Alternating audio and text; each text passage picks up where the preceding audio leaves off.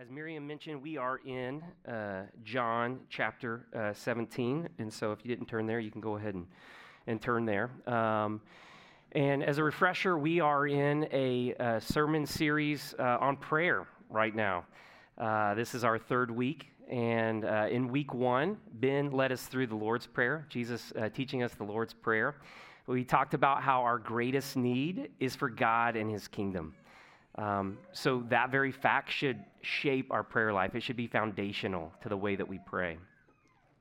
And then last week we looked at Jesus praying after his baptism. So he went down to be baptized by John the Baptist, and afterwards the scripture says that he was praying, and then the Holy Spirit descended on him like a dove and actually empowered him for his ministry. And so if Jesus, who was fully God, but also fully man, if Jesus himself was completely reliant on the power of the Holy Spirit to go about his ministry here on earth, we are as well. We're completely dependent on the Holy Spirit to be able to do anything, to be able to proclaim the gospel and have hearts hear it, or hearts be open for it, ears to hear it. And so as we think about how we pray, we want to be people who depend on the Holy Spirit to empower the work that God calls us to do. Today, we're talking about praying for God to redeem brokenness in the world. And specifically today, we're going to zero in on praying for people who are in the world, but who do not yet know Jesus, who are lost.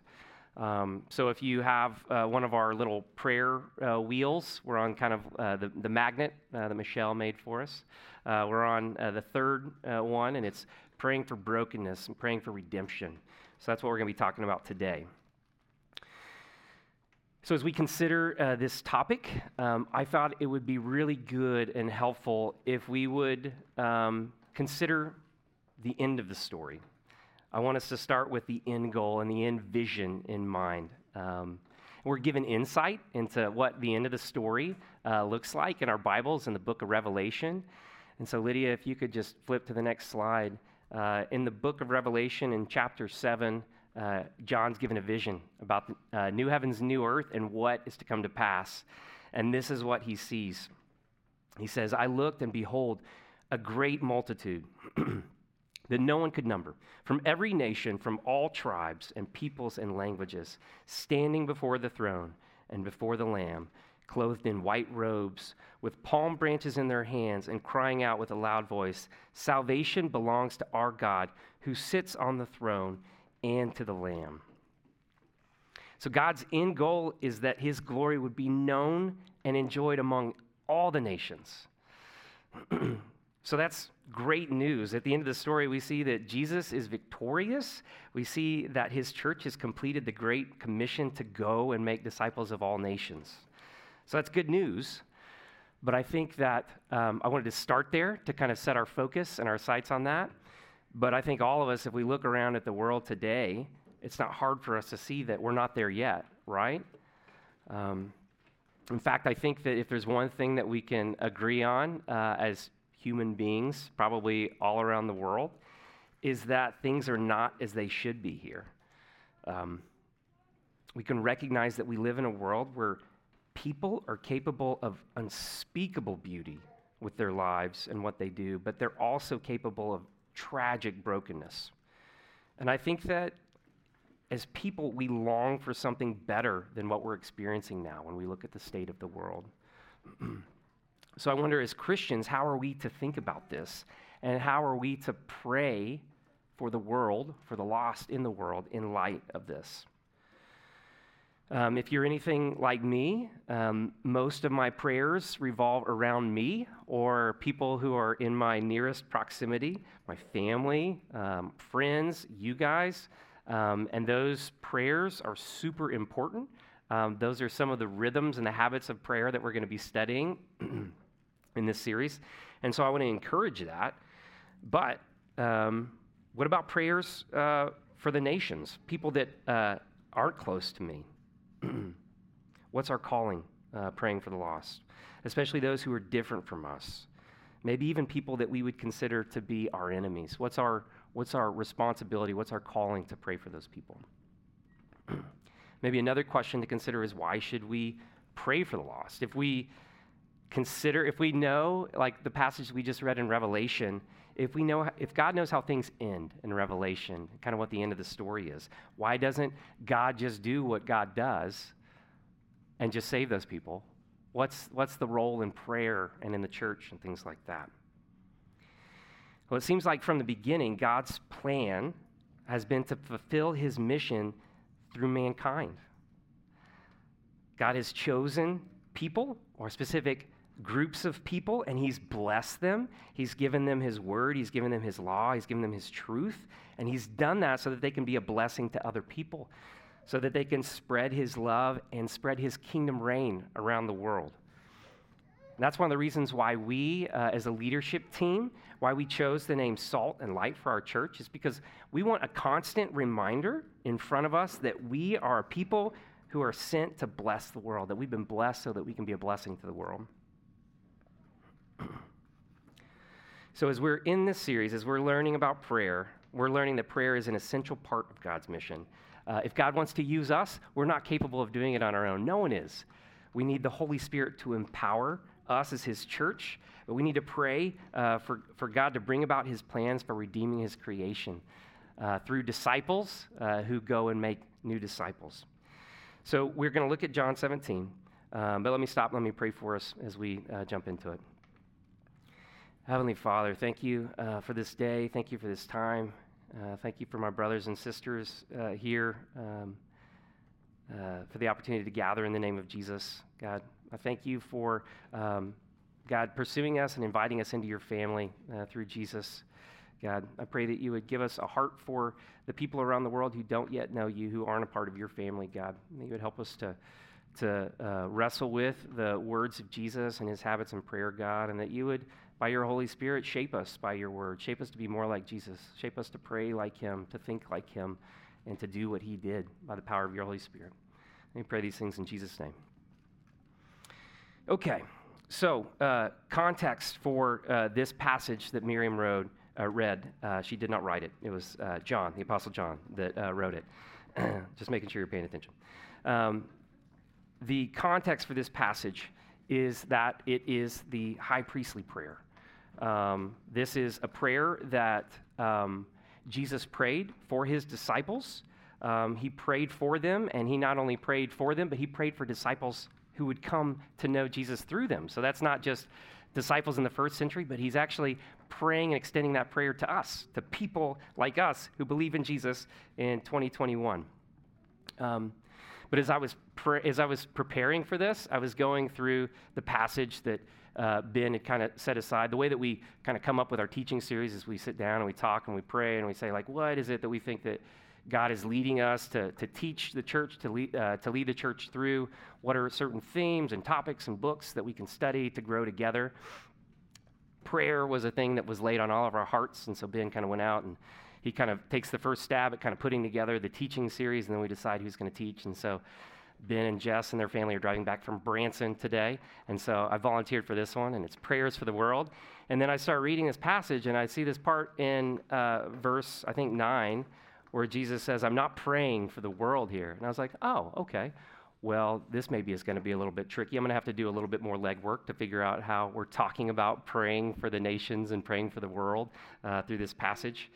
But I think there's a lot for us to learn and take from Jesus' prayer here.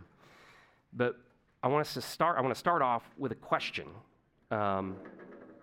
What do we know about God's feelings toward the world?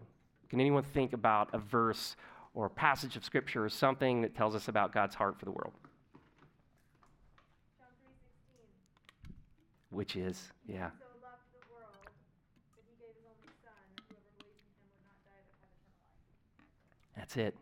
That's good. That's the one I had written down. I was hoping that someone said that. That's it.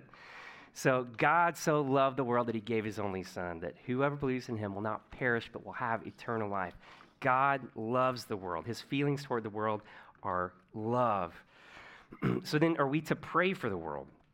Well, we're certainly called to pray for people in the world because God's desire is that all people be saved. So Lydia, go ahead and flip to the next slide. In 1 Timothy chapter 2, verses 1 and 2, this is the Apostle Paul. He says this. He says, first of all, then I urge that supplications, prayers, intercessions, and thanksgivings be made for all people, for kings and all who are in high positions, that they may lead a peaceful and quiet life, godly and dignified in every way. This is good, and it is pleasing in the sight of God our Savior, who desires all people to be saved and to come to the knowledge of the truth. God loves the world. He desires for people to come to know his truth. It's good for us to pray for people to come to know that truth. So we want to learn how to do that. So what are we to take and learn from Jesus' prayer here, this high priestly prayer in John 17? I mentioned before that this is Jesus' high priestly prayer. It's the longest recorded prayer of Jesus's that we have in Scripture. We're not going to go through the whole thing, like verse by verse. We're going to do a little bit of a flyover of this passage. But I think that there are some important themes that we can take from Jesus' prayer that we can apply to our prayer life. But before we get into that, just a bit more context. As Jesus is giving this prayer, he's up in the upper room with his disciples. They're around a table in the upper room. They've just taken the Lord's Supper. Jesus is about to be betrayed.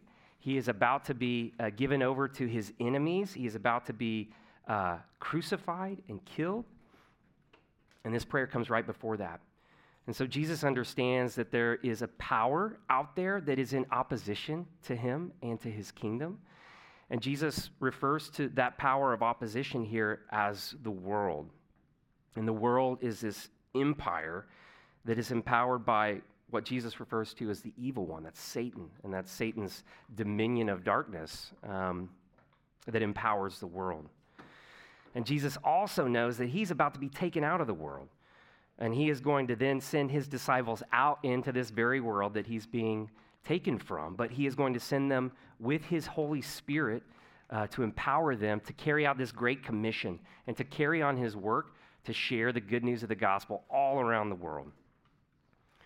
So a few of the things that I think that we can take from this as we consider how we pray for the nations, how we pray for God's mission here locally and around the world. The first thing, and this will come up on the screen.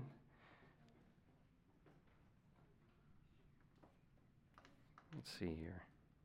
Go ahead and skip forward ahead of this one. I think this is out of order. Lydia, keep going. One more. Sorry. There it is. Jesus reminds his disciples of where they came from. So in the context of this passage, as I just mentioned, Jesus is speaking of the world as this force that's opposed to his kingdom. It's this very place and this group of people that Jesus and his disciples have been sent to redeem the lost out of that place. So in verse 7, I mentioned this before, Jesus very directly says that right now in this prayer that he is not praying for the world. He's actually praying for his disciples, who he says earlier had been brought out of the world. And they've been brought out of the world by having a relationship with God through Jesus. So Jesus says at the beginning of this passage in verse 6, he says, I've revealed or manifested your name to these people, to my disciples. I gave them the words that you gave me. My disciples have received them, and they've come to know your truth. So they've been redeemed and reclaimed out of the darkness, out of the world. So I think that as we pray for the lost, whether that's someone that we know closely, like a neighbor or a coworker or a friend, or whether we're praying for an unreached people group that's on the other side of the world, I think it's important for us to be reminded that we too were once lost, that we too were once held captive by the world. Those of us who are in Christ, who have been redeemed by Jesus, you and I, we didn't do anything amazing to earn our place in the kingdom of God. In fact, we were a part of the world. We were a part of that force that was in direct opposition to Jesus and his kingdom, but Jesus pursued us and rescued us. God sent people to share the word of God with us, because we certainly didn't figure it out on our own. None of us did. But God in his grace pursued us through other believers, Just like Jesus pursued his disciples, he shared the word with them. Someone did that for us as well. Some disciple of Jesus came and shared the good news of Jesus with you, and God pursued you through them. So I want us just to take a second, consider our own faith journeys. If we are believers of Jesus, if we consider ourselves disciples of him, who shared the gospel with you? Who do you think prayed for you? Who walks alongside you now as you grow more in your faith in Jesus to become more like him and do the things that he did? Man, I think that if we consider that and we think about that we didn't get there on our own, that God pursued us through people, that he rescued us from the world, I think that we would just have more of an appreciation and gratitude for the fact that we are people who've been brought out of that darkness. Lydia, I'm going to make you backtrack. This is my fault. A few more to the beginning. There we go, to Colossians 1:6. Colossians 1 has this great passage. I put it up here in the New Living Translation. That's the translation that I'm reading through this year, and I just love how it's put. It says this in verse 6.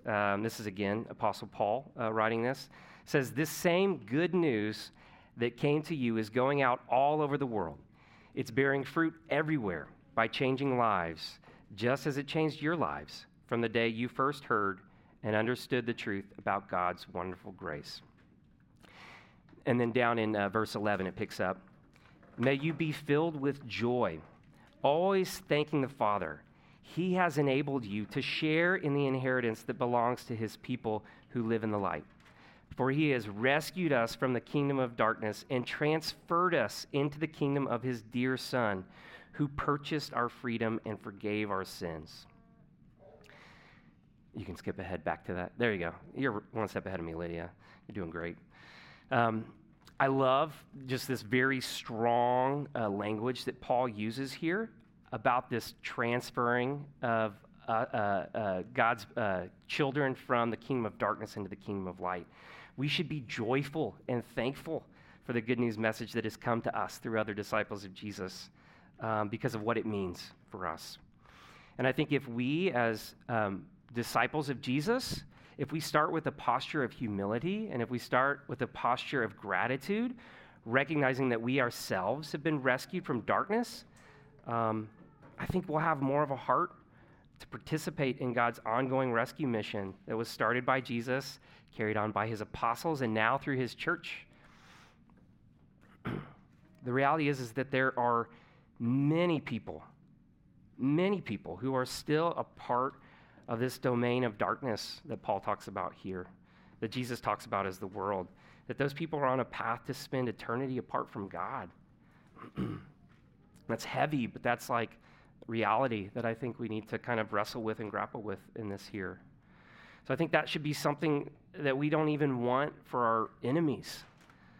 I think if we stop and if we consider this more often, I think that will lead us to pray for the lost more. I think it helps shape and form our motivation for, like, why would we do this? Why would we pray for the lost? Why would we pray for someone on the other side of the world that we don't know? So that's the first thing I think we can take from this passage. Jesus reminds his disciples of where they've come from.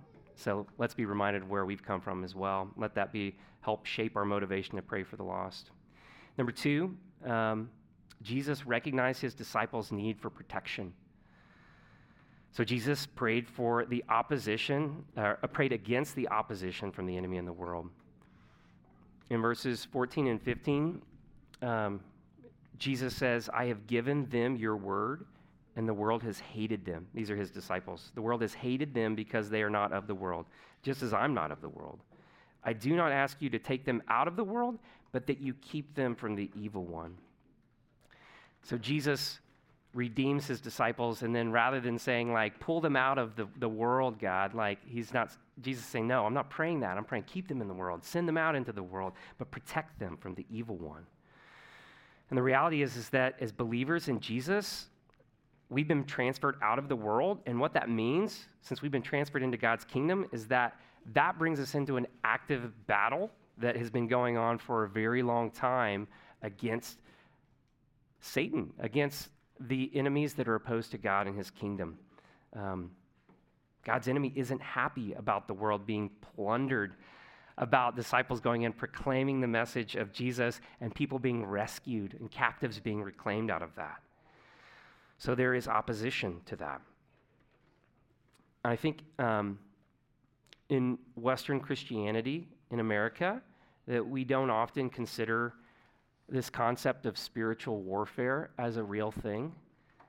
Maybe we scoff at the idea, or we think it's just, I don't know, it's something that's other or separate. It's not something certainly that affects us.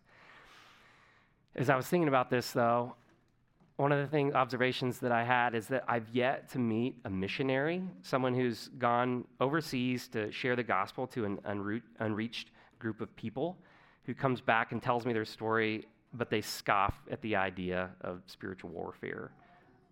They come back and they're like, man, it's real, and they tell me stories about it. And I believe them, So, what does that mean? Does that mean spiritual warfare and those attacks from the enemy, that they only happen overseas because that's the front lines of where the gospel message is being declared? Or does it just mean that maybe here in the U.S. that we just don't have eyes to see the reality of what's going on, the opposition of the gospel message going out here in Fort Worth, here in our neighborhoods and things like that?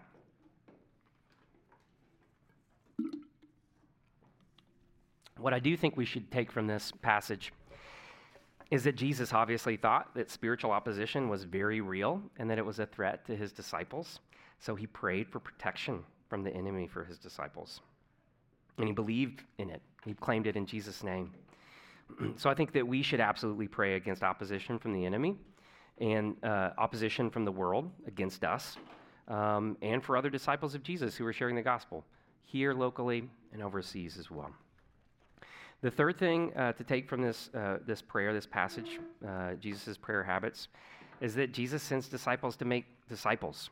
That's kind of the way that God goes about, like extending his kingdom reign around the world. In verse 18, Jesus says, just as the Father sent him, Jesus, into the world, so he was sending his disciples into the world.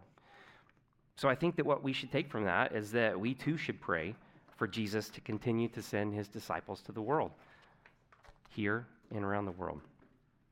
That's how his mission's carried out.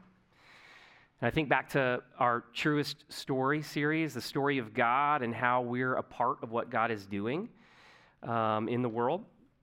God's mission is to redeem and reconcile all of creation. And his plan to do that is to empower people, his covenant people, to participate in this project with him. God wants to bless people so that they are a blessing to the world. So that's where we come in. That's where the church comes in. We need to pray for disciples of Jesus to display and declare the good news of Jesus' kingdom to people who aren't yet a part of it, to people who are still held captive in the world. So I think what we can take from this is we need to pray for God to empower his church to do his work through his Holy Spirit. We need to pray for messengers of the gospel to go, whether that is in your school, your workplace, whether that is overseas. We need to pray for messengers of the gospel to go to places where it's not being spoken, and pray that many new disciples would be made. I hope that we would also pray for opportunities for us to participate in God's mission in our lives where he's placed us. And then the fourth thing that I want us to take from this passage at the end of it in verses 20 and 21, what I just took from this is that Jesus prays expectantly, and he prays with confidence. In verse 20, Jesus says, I do not ask for these only, meaning his disciples who are sitting around the table. He says, I pray this also for those who will believe in me through their word, that they may be one, just as you, Father, are in me, and I in you, that they may also be in us, so that the world may believe that you have sent me. Jesus doesn't just pray these things for his disciples around the table that evening. He prays it for everyone who will come to faith in him through his kingdom movement. So that includes us. That includes future generations all the way until Jesus comes again. And until that passage that we read earlier in Revelations, until that becomes a reality. A great multitude that no one could number, from every nation, from all tribes and peoples and languages, standing before the throne and before the Lamb, clothed in white robes, with palm branches in their hands, and crying out with a loud voice, "Salvation belongs to our God, who sits on the throne, and to the Lamb." So Jesus prayed for us. But I also love how Jesus prayed expectantly and confidently. He doesn't seem to have concerns that this movement that started with, him and these people, around this table in this upper room, he doesn't have concerns about this movement getting off the ground after he's departed, because he's about to go.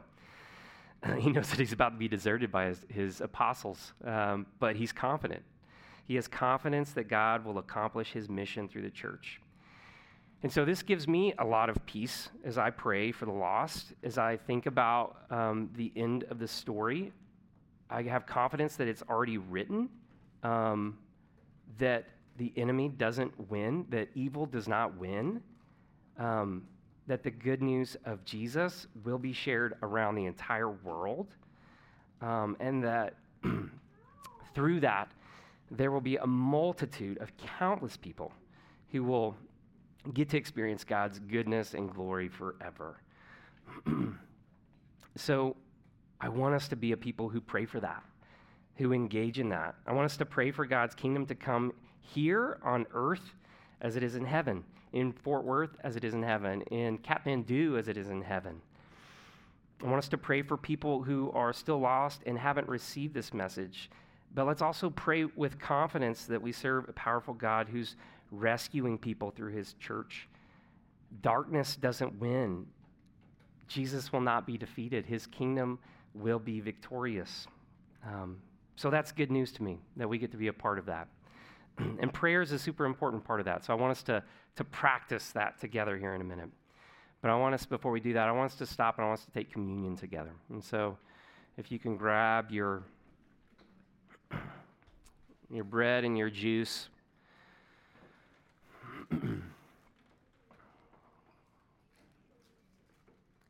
As we take this meal together, I want us to think about how Jesus' disciples were gathered around that table with him when he did this for the first time. I want us to think about how he reminded them about how they were his enemies and opposed to him and a part of the world, but in his goodness, he pursued them and he rescued them out of the world. They were his enemies, but God so loved the world that he sent his only son, that whoever believes in him has that promise of eternal life. And I want us to remember that for ourselves, that you and I, we were once held captive in darkness, but that Jesus pursued us and he sent disciples of Jesus to share the good news of the gospel with us. So as we take this bread, take the film off and take the bread in hand, I want us to remember Jesus' body that's been broken for us. So let's eat.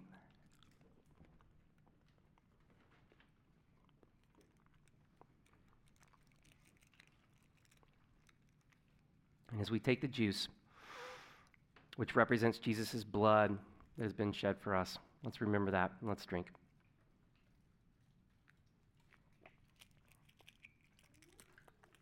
Okay. Now I want us to pray together and spend some time kind of practicing these prayer habits together. Last week, Ben talked to us about how Jesus had to be dependent on the Holy Spirit for his ministry on earth. So guess what? We also are completely dependent on the Holy Spirit for any work that God is going to do to rescue people out of the world, out of darkness, and into his kingdom. We also get to be people who are engaged in that mission and who pray for that mission around the world, that our hearts would be stirred for the things that God cares about, for rescuing people. So we're going to kind of practice this prayer together and kind of combine the prayer from last week about praying for the Holy Spirit to empower the work of the church and whatever ministry God calls us to, and praying for the lost. So what I want us to do is I want us to pray in concentric circles, where we start kind of closest with folks who are in the closest proximity to us, our neighbors. And then from there, we're going to spend some time praying for our city.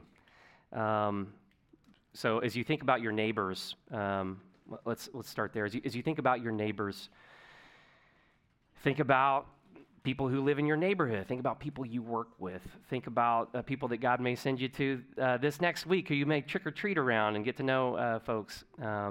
Be reminded that there are people that God has placed you around who don't know him, but who he wants to know, who is pursuing and may be pursuing through you and may have opportunities for you to share good news with them. I want you to consider those people because we're going to pray for them here in a minute. And then as we move out, we're going to pray for our city. We're going to pray for the city of Fort Worth. We want to see this city saturated with the gospel. We want to see many people come to know Jesus. We want to see many churches planted in this city so that there's more churches, healthy churches who are proclaiming the gospel message. And then finally, we're going to expand out even further, and we're going to pray for the nations. And the nations is big. There's a lot of people, right? And so maybe focus in more specifically. That's one of the reasons why we talked about the Lloyds today is that we want to be, we've committed to caring for them financially, but also with prayer.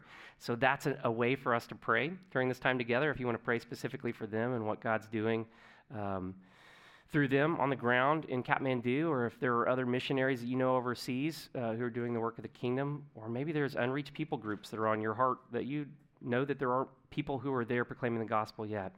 We're going to have opportunities to pray for them here in a minute. So, Lydia, there's one more slide up there. I want to give us some specific ways to pray as we're going to pray through those concentric circles of praying for our neighbors, praying for our city, and praying for the nations.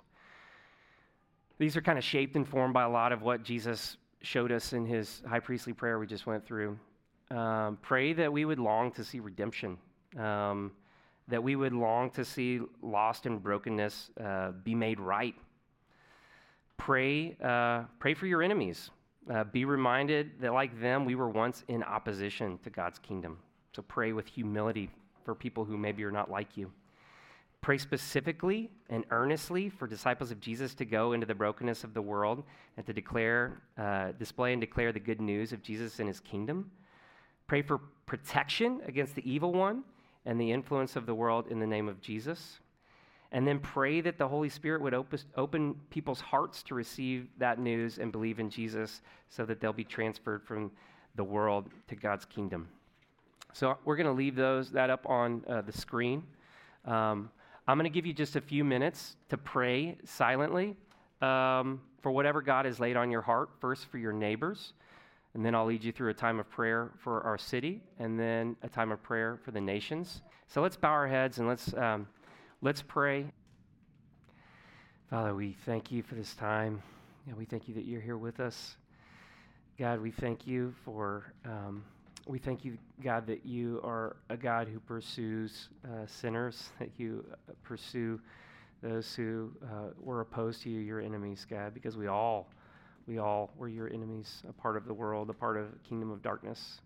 But by your grace, through the gospel, you've transferred us out of darkness and into light, God. And there are many people who have not heard that message, who have not received that message.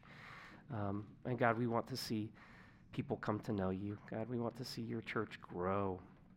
Here in Fort Worth, we want to see Salt and Light grow. We want to see new believers come to know you, Jesus, through this community of people. God, would you give us opportunities to be witnesses of the good news of Jesus and his kingdom, God? Would you plant more churches in Fort Worth that can continue that message, God? And would you send people around the world to those people who haven't heard yet, to the places that are unreached, God? Would you continue your work, God? And we pray in confidence knowing that you will not be defeated, that the church will be successful, not because we are good and powerful, but because we are empowered by your Holy Spirit to do this work, God. But give us hearts like yours, God. Make us people who pray often and consider these things often, God. We pray these things in the name of Jesus.